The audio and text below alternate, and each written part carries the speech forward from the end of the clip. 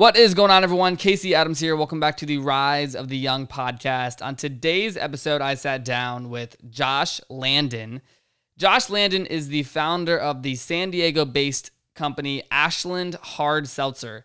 Josh started a hard seltzer company after great success in the craft beer industry with his brand St. Archard. After starting St. Archard, he sold the company 2 years later to Coors in 2015. So talk about an exit there. But on today's podcast, we talked about not only the alcohol business, but his entrepreneurial drive, how he got into the alcohol business, how he had an exit in 2 years, and what he's working on now. So please take a moment to share this episode with a friend, leave a rating and review on iTunes. And if you are new here, make sure to follow me on Instagram at Casey and let me know you are listening to the podcast. Again, thank you so much, and I hope you enjoy today's podcast. Let's get into it.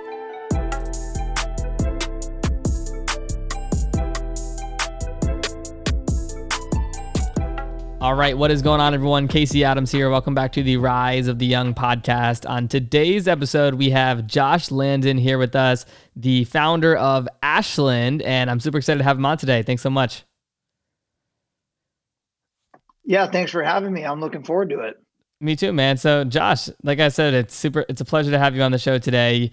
You sold your last company to Coors, man, and you have quite the story that I'm excited to get into today. How did you get involved with the alcohol industry, and where did this journey begin?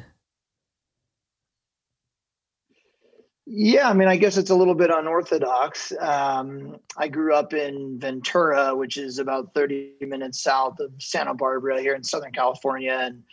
And, I grew up surfing, grew up at the beach, and was a huge fan of surf films and actually was a filmmaker from ages 18 to, even right now. Like, I make all the films for our brands. And so really, I had no ties to the alcohol industry at all, right? Like I wasn't a brewer. I didn't know anybody in the beer business. I didn't really know anything about anything when it comes to alcohol. And I just happened to be on a surf trip with a few friends that are pro surfers. And, they got approached by a tequila business about investing in the company and being an ambassador. And they asked me what I thought, and I didn't really think it was that great. And I said, why don't you do a craft beer? Like, everybody drinks beer. Like, why not beer? And then in that moment, the light bulb went off, and I said, craft beer, like, how come no one's ever done that from our culture of skateboarding and surfing and, film and art and photography, all the things that kind of make up our, real authentic kind of California culture that we all grew up in. And Yep.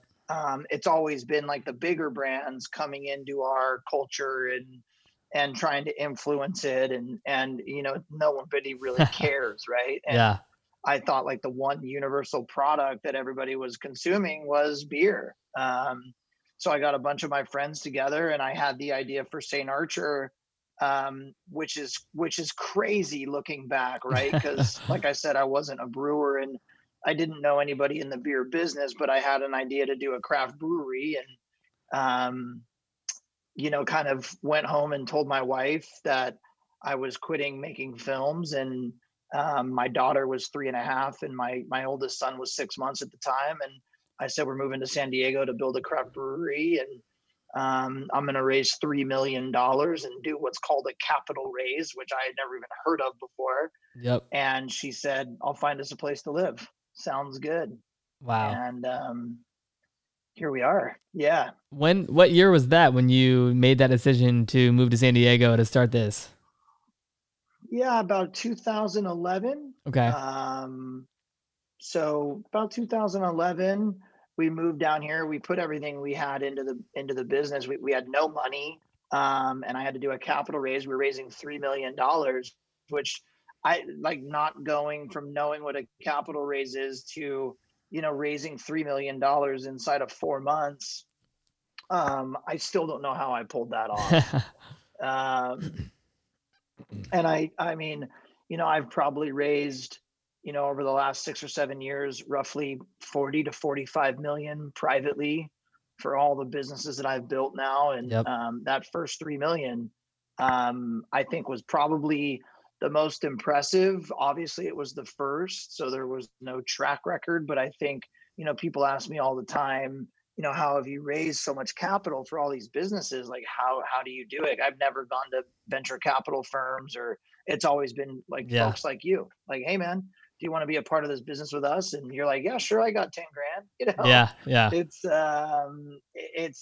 I think people, like, what they saw in me was really, here's a guy who just moved his family to San Diego, and he's got two little kids, and his back's against the wall, and this is his whole life. Yep. And generally, when people's like livelihoods on the line, like, people get excited about investing in that person, right? Like, nobody knows anything about craft beer, just like they don't know anything about hard seltzer or anything else that I'm doing, but they invest in me, really. And you want to invest in a person who has all their chips in the middle and has jumped into the deep end, right? Totally. When you raised that 3 million, was it like you said, the like $10,000 checks? Was it just more so family and friends and going out and raising a seed round? Yeah, yeah. I'd love to Yeah, hear it that, was man. like just I mean, it was people like a lot of my friends, like the pro skaters and surfers, a lot of people think that they funded the whole business, but like, they probably made up, 750 grand of the 3 million. So Yep. it wasn't as much as people think. And I think people have a misconception that, if you're a pro skater, you're making, hundreds of thousands, some case millions of dollars. And that's just not the reality, Yeah. right? Like, most of my friends and the most famous in the world are not making the type of money that I think everybody thinks they are. So it was it was a big deal. But yeah, family, friends, people that I didn't even really know. Yep. It happens actually kind of often where people will be like, "Oh, my friend was an investor in St. Archer," and I'll be like, "Really? Who was it?" And I'm like, "Yeah, I don't remember them." Like, That's hilarious. it actually, yeah, it actually has happened more than once, which is kind of funny. That's amazing, man. And I know that. So you raised 3 million, then a couple years later you raised 10 million. Is that correct? Yeah, so we raised 10 million in total over the next couple years, and I needed to raise 10 more million to keep going and kind of build out the brewery. And we started with 17,000 square feet, and we were up to 42,000 feet. And ultimately, we needed to take the entire 70,000 feet of the building, and I needed $10 more million to do that. So I signed on with an investment bank in LA called First Beverage, and they were going to help me raise that money. And one thing led to another, and we sent I got a couple calls from folks that were interested in purchasing the business, which seemed crazy, only being around for 2 years, Wow. right? I think, like, it just seemed crazy. But I have always been comfortable in those types of negotiations. And having First Beverage with me too was great. And wound up selling the business to Coors, And that was which all within was how many great. years when it comes to inception to sale? Two, That was 2 years. three, Okay. three. Yeah. So in total, like, when I first had the idea to selling the business, 3 years. Wow. That is incredible, Yeah. man. Quick. And what was like, Yeah. why do you think it happened so quick? Obviously, there's levels of execution and raising capital and just building out what you were set to Yeah. do. But looking back, what Yeah. do you think you did right to grow so quickly to have a exit at that size? Yeah, I mean, I think it's a couple things. I feel the same way about Ashland. Now Ashland is bigger than St. Archer ever was, probably times five. Um, and I think it's a combination of things. It's the right brand in the right category at the right time with the right liquid, and right all these different things. And really, in craft beer at the time, there were no brands.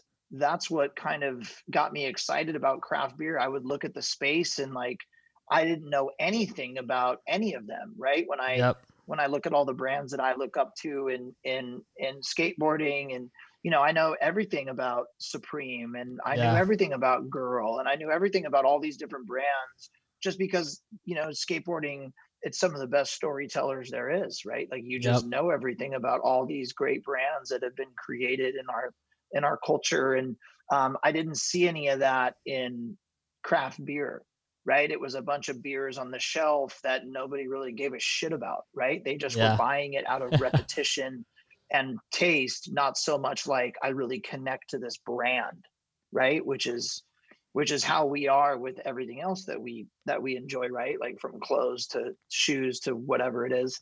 Yep. And so I think, like, for me, it was just creating a brand in a space that doesn't have any, and telling a story. And it was the right, like I said, it was the right brand in the right category at the right time. And it just went bananas. Yeah. Like, it was crazy. It was just and then now doing, and a lot of the a lot of the people that were promoting the brand that own with me, Eric Costin and Paul Rodriguez and Sean Malto and Mikey Taylor and all of these guys, they're kind of speaking to the same audience, right? Like Yeah. on Instagram, Eric Costin's followers probably follow P Rod, right? Like Totally. that's probably what happens. Whereas with Ashland this time around, it's been fun to have all the boys back, Atiba and everybody, but like now having Jared Goff and Cody Bellinger and having all these different, Chris Lane and Adam Devine, and now we're kind of, and all these different female influencers. Like it really is speaking to all walks of life, and maybe that's why it's so much bigger. But St. Archer was really just kind of scratching the surface of that. Yep. So when you sold St. Archer, what was the game plan following the acquisition, and where was your mind at coming off of that exit, being only 3 years Yeah. into business, from starting that to not knowing how to raise capital to Yeah. having that exit? Like you moved quick and you executed. And I Hmm. think moving Hmm. past that, like what was next for you that led you to where you are today? Yeah, I mean, I think, like, I had every intention to stay at Coors. And I think it just didn't work out. It wasn't like this big, like kind of sexy story. It just didn't work out. And I think, like, ultimately I wasn't in the headspace to stay there, and like feel like I was content with that in where I was in my life. I still had things I needed to prove to myself. Yep. Um, and so I only made it there 18 months. Um, and I think it was just time for me to move on. It's a lot of people ask, the other question they ask, other than how did you raise so much capital, is, when did you, like, what did it feel like to make all that money? Right? Yeah. That's what people generally ask. Is that when you were proud of yourself, or all these things? And it's funny because a lot of the reason why I sold St. Archer is I wanted to see how I would feel. I wanted to see if I would be, like, content now that I, financially don't have to worry about the things I did before. And um, my wife and I come from we had no money, right? We've been Yeah. together since we were 15. Wow. We've been together since high school. So, like, Wow. we've been through it all together. So we've been on both sides now. But how would you feel? Would you be fine? And you made money, and like the success in your eyes comes from, like the house or the cars you buy or whatever the hell it is, right? Yeah. And for me, I felt nothing. I didn't feel anything. And I knew that, like, at that moment, that I was not motivated by money in any way, shape, or form. I was really motivated by the competition of it, Yep. um, and was motivated to continue to disrupt, and really kind of started seeing myself as a real entrepreneur. There's a big difference between entrepreneurs, business owners, and obviously employees, but there's a huge distinction between business owners and entrepreneurs, right? If I was a business owner, I would have created St. Archer and I would have stayed and worked at Coors, like, probably until I retired, right? Yeah. It's a great place to work. But I've started 6 businesses in the last, 3, 4 years. And so clearly I'm not a business owner and I'm an entrepreneur, right? I love that. I think with Ashland now, um, this is it for me. I've proven to myself the things that I needed to kind of settle and get content. And I'm excited to not do another startup. Jesus, I'm ready for a nap. Yeah. No, that's amazing. When it comes to the six Yeah. businesses that you started, for those who aren't familiar, what are hmm those six different businesses? Yeah. So we did a organic coconut water called Villager. And then an organic kids juice to go along with that called Little Villager, which was a kind of a sub brand of that. Yep. And then we got back into the alcohol business in Harlan Brewing here in San Diego, Scout Distributing, which is an alcohol distributorship, and Claxton Cellars, which is a wine business. And then past that is now the sixth in Ashland. Very cool. So it's been busy. For sure. How do you Yeah. manage your time nowadays when it comes to having so many ventures and companies that you're running? Where do you Yeah. spend time, and what are you excited about with your organization moving forward? Yeah, I mean, for me, like I think it's funny because I've worked with a lot of the same people, but now I kind of have the luxury of bringing in the people that I like to be around and that are beyond competent in the roles I put them in, and so a lot of the day to day business is not me, Yep. and I've been able to kind of take a step back and do the high level things. And Ashland is, we've gone from, we're selling, we went from zero. This is our first year. We went from zero to selling about 400,000 six packs a month. Wow. I mean, inside of, a few months, which has been, I've never seen anything like it. And I've, owning my own alcohol distributorship and creating St. Archer, and, I've seen what brands can do. I've never seen anything like Ashland. And I mean, it's just, it's been a pretty phenomenal thing. So, constantly strategizing about that, but, it's nice to now be focused on one thing. Yeah, There's other folks that run those alcohol businesses day to day, and it's fun for me to be kind of narrowed it down to one here. I love that. Why do you think Ashland has been so successful when it comes to the scale of it over the past year? Again, I think it was like serious. I mean, hard seltzer was still pretty new, Yeah. right? When I had the idea of it, it's funny. Like I had the idea from idea to can being in the market was 5 months, Okay. which is really fast. Yeah. And I think it was like what I saw on White Claw and Truly and some of these other folks. There was no brands again, right? Like it was there. They were big kind of faceless corporate nothing kind of brands, Yep. and hard seltzer was exploding, and it really needed like that a craft version of those things, something that was a bit more tangible and people could get behind. And people aren't getting behind these big brands, right? There's nothing to Yep. get behind. And I saw a big hole in that category for something like Ashland, and the timing was right. It was right to like really rush it and push it and be the first real independent craft hard seltzer that didn't come from an existing brewery. And it exploded. I love that. I want to talk about getting into any type of oversaturated market. I know that you like to talk about this hmm topic in particular. What's your advice to people thinking about stepping into a market that they think may be saturated, right? Whether that's alcohol or whatever it is. Like, what have hmm you learned from that experience? hmm hmm Yeah, I mean, I think for me, I think in different like I don't really believe in I believe I look at categories where I feel like I can outbrand the competition, right? Like Yep. I can kind of, tell better stories or create better packaging or create, really stand out. There could be 8,000 craft beers, but I think I can do it better. Um but I think like, there's not a lot of really cool brands in the hard seltzer or beer space, right? Yep. Domestic beers, I mean, I think, Budweiser, especially Bud Original is that's the best there is, right?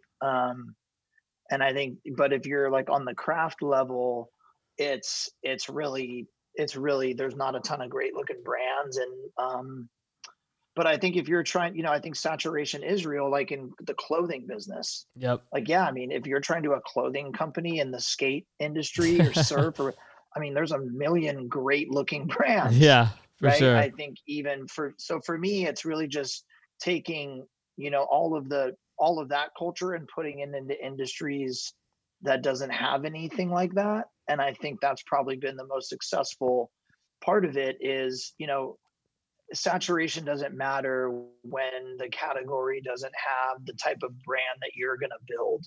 But if you're going into a category where there's a lot of great brands that are just as good as what you're doing, then that's going to be an uphill battle. For sure. What have you learned about And there's a yeah, go ahead. and I was gonna say, like, you talk a lot about just building brand. Like, what are some of your key differentiators when it comes to building a great brand that has character, that's not, like you said before, that just corporate brand that you can't get behind? Like, what makes a great brand great? Yeah, it's a good question. I mean, I think it's a lot of things, right? I obviously, it always starts with packaging, which is the first thing that I always do, and looking at what the rest of the space is doing, and then I usually go the other way. Like in Yep. hard seltzer, everything was slim cans that were black and white dominated colors with fruit on them, Yep. right? So like I went the complete other direction. I went a 12-ounce beer can, and the cans were colored, and there's no fruit on them, and it's easily identifiable, and like it went the complete other direction. I think that's step number one. That's scary, right? A lot of people want to follow that trend of like, well, Yep. this is what everybody's doing. I'm just going to create like a Me Too brand. And there's really just no creativity in that, right? So I think that would be another one. Number one is not being scared to go the other way, especially if it's the aesthetic that you enjoy, like you and your friends and your family. That's what you guys all enjoy, then you should be doing it for you and them anyways, and not Yep. really worrying about what everybody else is going to like, right? And then I think it's creating a group of, for me, I have the luxury of having, pretty influential and I guess famous friends that can help authentically get the word out there of what we're doing, Yep. right? And that's really just something that I've been blessed to be able to do. And having all these friends that believe in Ashland as much as I do, right? Like, you Yeah. know Jared Goff is just as passionate about Ashland as I am. And so I think when getting out that word that's authentic and real, like, hey, we're really doing this hard seltzer, we want you guys to enjoy it too.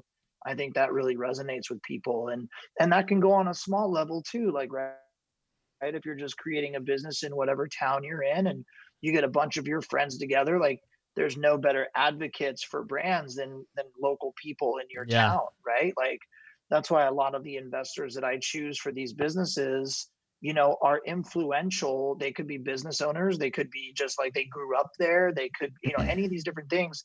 Having those people, flying the flag for you and telling their friends to drink it or wear it or use it or whatever, that stuff goes a long way, man. You don't need Cody Bellinger and Chris Lane telling people how great your product is to have Yeah. something successful. Like, just you're starting on, like, I'm starting on a different scale because you're reaching, millions of people.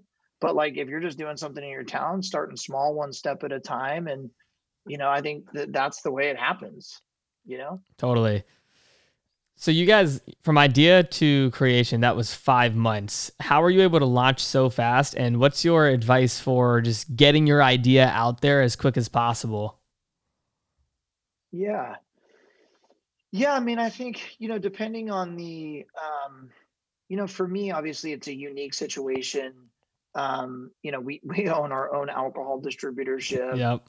We have access to a lot of capital, and we know how to build out these brands, right? So it's for me, it's a bit different than other folks. But I think going back to when I was starting St. Archer, that's probably, I mean, I'm no different than anybody else. Like I entered into a space. I didn't know anybody or anything. Like I didn't go to college. Yeah. Like I didn't go to business school. I didn't go to any of that shit. I didn't do any of that. Yep. Like I didn't.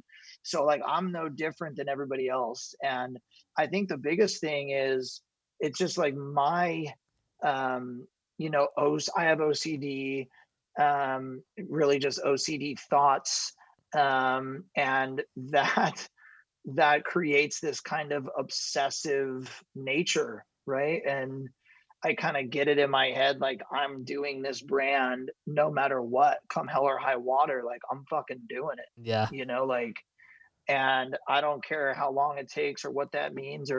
And so really the biggest thing is just persistence. Like if you think about it, like if you work on anything for the majority of your day, every day, day in and day out, you're gonna make progress. Totally. Like you're gonna make shit happen. Shit is going to happen. There's absolutely no way around that. And like whatever brand you're creating, as you kind of step up the ladder, it's just, things are going to happen for you. And I think as like you get like small little wins, and then they motivate you to keep going and keep going. And that's how it was with St. Archer. Like, I mean, think about how daunting that is when somebody tells you, yeah, you're going to need $3 million to build a brewery from scratch. And like every day, I just started every single day. I was like, I'm going to meet with this person, then I'm going to meet with them. And then every time I meet with somebody, I'd be like, hey, do you know anybody else who'd want to invest? And like, do you know, like, and I'm not a salesman. Like, I'm not a sales guy. Yeah. Like, I don't network or do any of that shit. I don't do any of that. Like, I don't. So it's not like innately in me to like just be this like kind of salesperson of my brand. Yeah. But like, that's what I was going back to before about jumping in the deep end and it being your only priority. When your back's against the wall and you have to perform, like, dude, you'll do whatever it takes. Yep. And and I think, I was of the mindset then and am now, like, I'm gonna win. My definition, I'm gonna win by any means necessary. Like I'm winning. Like there that. is no, like, losing is not an option ever and never will be. I love that. And so like it's really just like, if you kind of wake up with that mindset, and then, I raised my first 100,000 and it was 500. And then it's like, and then I'm like getting momentum, like, dude, I can actually do this. Yeah. Right. But all that is just persistence of doing it. Right. And then maybe you get into that and you can't raise the money. And then you go, well, dude, this idea wasn't meant to be. And, go on to the next one. But I think it's hard, it's like there's no magic bullet answer, which is what I think most people want. Right. Like, I don't read business books or any of that kind of stuff. I think like people want to read or hear me say something, and then they go, and then like the light bulb goes off, and then they're suddenly an entrepreneur and a multimillionaire, right? Like, yeah, there's no that doesn't exist, man. For sure. It's a grind, and it's 99% of the time it's not fun. Like, being an entrepreneur is fucking hard. And it's like, Totally. It's not only hard on me, it's hard on my family, it's hard on, like, you know what I mean? It's a gnarly road. And I think people like see it on magazines and they see it in social media that, like, you're an entrepreneur and all this. That's not reality. Yeah. Right? It's not reality at all. Totally. I do want to take a step back to like early on in your career when it comes to videography and just being a creative director. How did you initially get involved with that? And I know that you said you didn't go to college. Like, what was your early plan when you were stepping into your career? Mm-hmm. Yeah. My plan was to be a filmmaker, man. That was the plan. Like, that was For sure. I started filming, growing up in Ventura, Ventura, Santa Barbara has some of the best histories in our sports. Has some of the best surfers in our sports history right there in those two counties. And I just happened to grow up there, and a lot of those guys were surfing. And Taylor Steele, who's a filmmaker, surf filmmaker, was my hero. And a Yep. lot of the guys that were surfing up there were in his movies. And I started filming them and gave it to Taylor Steele, and then I started working for him, and I started making movies by myself. And some of the documentaries that I made, won a lot of film festivals, and they did well. And then I got a manager as a director. His name was Pat Magnarella. He managed Green Day and the Goo Goo Dolls and bands like that. And I started directing music videos in LA, and like I was doing it. Yeah. I was doing it. Very cool. And then the idea for St. Archer happened, and kind of threw the filmmaking career out the window. And that's what I'm saying. Like I just turned on a dime. Okay. And like the career that I had been building for the last 10 years, like literally went away overnight. Really? Was there any like fear in that, or what made you make the decision so quick? Yeah, I mean, that's one thing that, it's funny because I have fear in my personal life, right? Like I've had anxiety and, mild depression and points, and, but so you'd think fear would be there in my business mind. But for some reason, I've never had that mechanism. I've never been scared when it comes to Yeah. business. I've never asked, what if it doesn't work out? I really don't have any fear. And like right when I make the decision, that's it. Like I'm Yep. doing it, and it's 100 miles an hour. And I don't know. I guess that's just in me. I think like in a lot is there's a lot of things you can learn, but there's some things that you can't, right? And like there's some things that are just God given, Yep. right? Like your personality is kind of a God given deal. Like you're not going to turn yourself into this person that like people authentically believe in, right? Like Yeah. it's either you have the ability to articulate your vision and articulate your plan and have people like authentically believe you, Yep. right? It's not bullshit. Like it's and they can tell that it's not bullshit, right? Just like Yeah. they can tell if you're full of shit when you're asking them to do something with you. And that's just like that wasn't learned. You know what I Yeah. mean? Like I don't know. It's just when I'm super passionate about something, I think it really comes across in the way that I speak about it, whether I'm talking to, future employees or investors or whoever, Yeah. I think most people get off the phone or walk away from a meeting with me and go, I mean, I believe him. For sure. No. Totally. So I think you can't really learn that, right? Just like, doing this podcast, it's kind of hard if you have the ability to do this, right? It's in your personality to comfortably do this. And obviously you get better through time as you go Totally. along, but like this is just in you, man. For sure. I It's appreciate just it. in you to do this. You right? You know what I mean? Absolutely.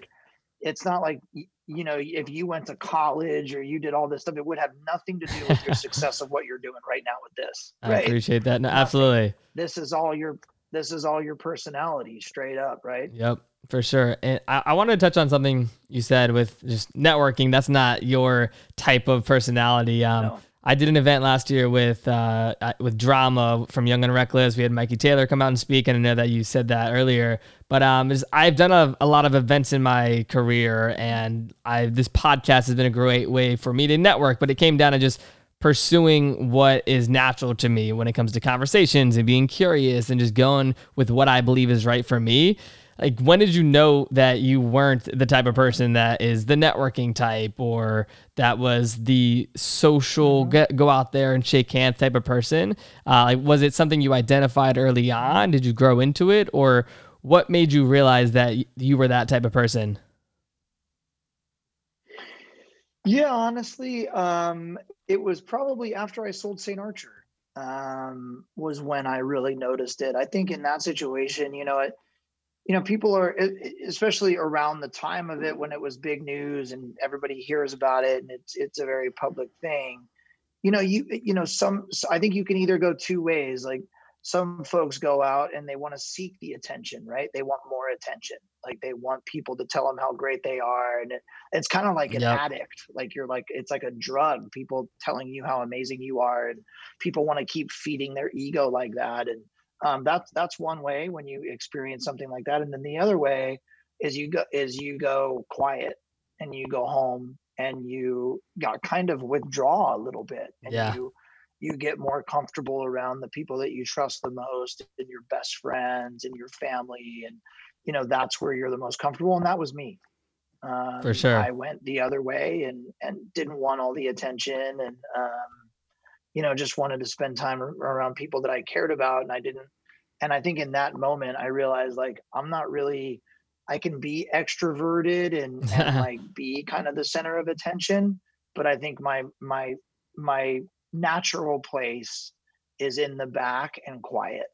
Love that. And and and I think, like, I think it's I'll do whatever it takes, but I think you don't really know until it's like really a thing. But then looking back, I think I think I was always shy, and I was an only child and I was really seeking approval from all these different things. And I think that's the only reason why I was a real extrovert, because I Yep. wanted approval. But like, now that I'm content with myself and all these things, I'm more in my natural position of kind of being an introvert and a bit more quiet. For sure. No, that's self-awareness at its finest, right? I try, man. For sure. I No. try. I'm working on it every day. Yeah, 100%. Yeah, That's super cool, man. Well, two more questions before we wrap up here, Josh. Just sure. when it comes to something you said earlier that really stuck with me, with just, meeting your wife, you're 15 and building and growing as someone for so long. How has that impacted your life and why is it so important to you? Yeah, I mean, I fell in love with Janine the first day of our freshman year of high school. That's so cool, man. Um, Fortunately for me, I met her early in life, and she's been the most important. I think in a lot of situations where, you know, um, in a lot of ways, the spouse, male or female, they kill the entrepreneur's dream, right? Or the business owner's dream or whatever, like, think about 99 men or women out of 100 when their spouse comes home and says, I'm leaving, I'm quitting everything, and we're moving our family to a place you don't know, doing something I've never done Yeah. before. They say, you're out of your fucking mind, Yeah. right? Like, For sure. you're not doing that. Like, you're not doing that. And I think ultimately a lot of people's dreams die right there with their spouse. And fortunately for me, like, I chose um correctly with Janine, and she has been the best support.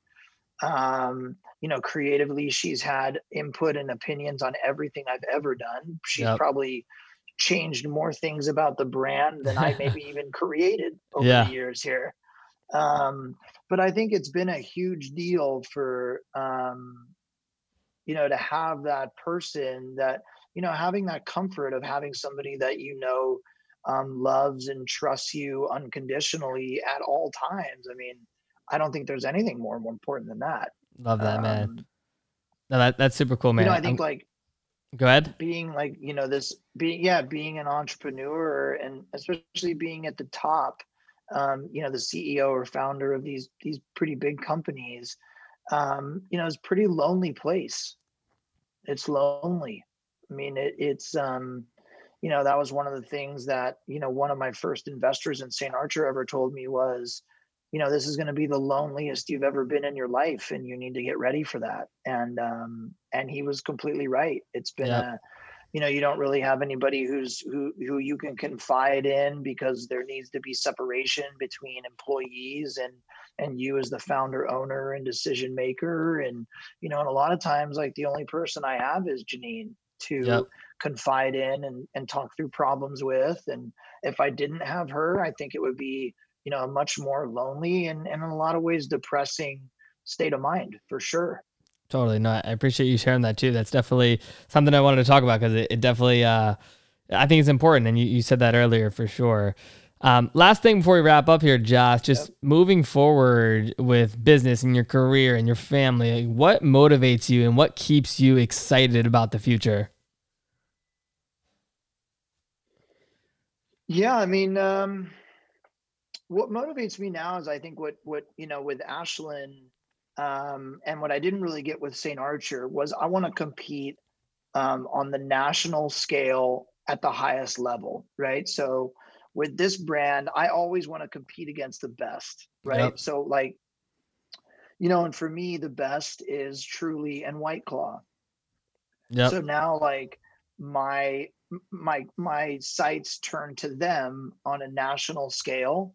And I think my goal is competing with them on the highest level. Maybe that's everywhere from grocery stores to liquor stores to restaurants, bars, when they open up all across the nation, and really, like, seeing how good of a brand we've really built, right? When Yep. it's apples to apples, and they're in every store and I'm in every store and we're right next to each other on the shelf, who wins on the largest scale in America? And I think once I hit that plateau is, like, ultimately where my goal is to be a top 3 brand in the US. And Love that. it's going to take some time, but that's where we're going. Very cool. And I'm excited to follow the journey, man. And for everyone that's listening today, where is the best place for them to stay in touch with you and the Ashlyn team, and where can they actually get the product? Yeah, good question. It's been tough to keep it in stock, but for me, just my Instagram, which I have like a love-hate relationship with Instagram. Just easy one, my name at Josh Landon, and then Ashlyn is at Ashlyn Hard Seltzer. But all over Southern California, you could pretty much find it everywhere. Every grocery store, everywhere people shop for their groceries, it's pretty much there. Love it. Well, Josh, I just want to say thank you so much for coming on the show today, man. I had a great time, and your story is not only inspirational, but I think you're so right about just the first impression and how you first, when you came on the podcast, I was like, all right, this is going to be a good episode. Just you come across so authentic and so real, and it shows, man, and I appreciate it. Thank you so much for having me on, man. Let's talk soon.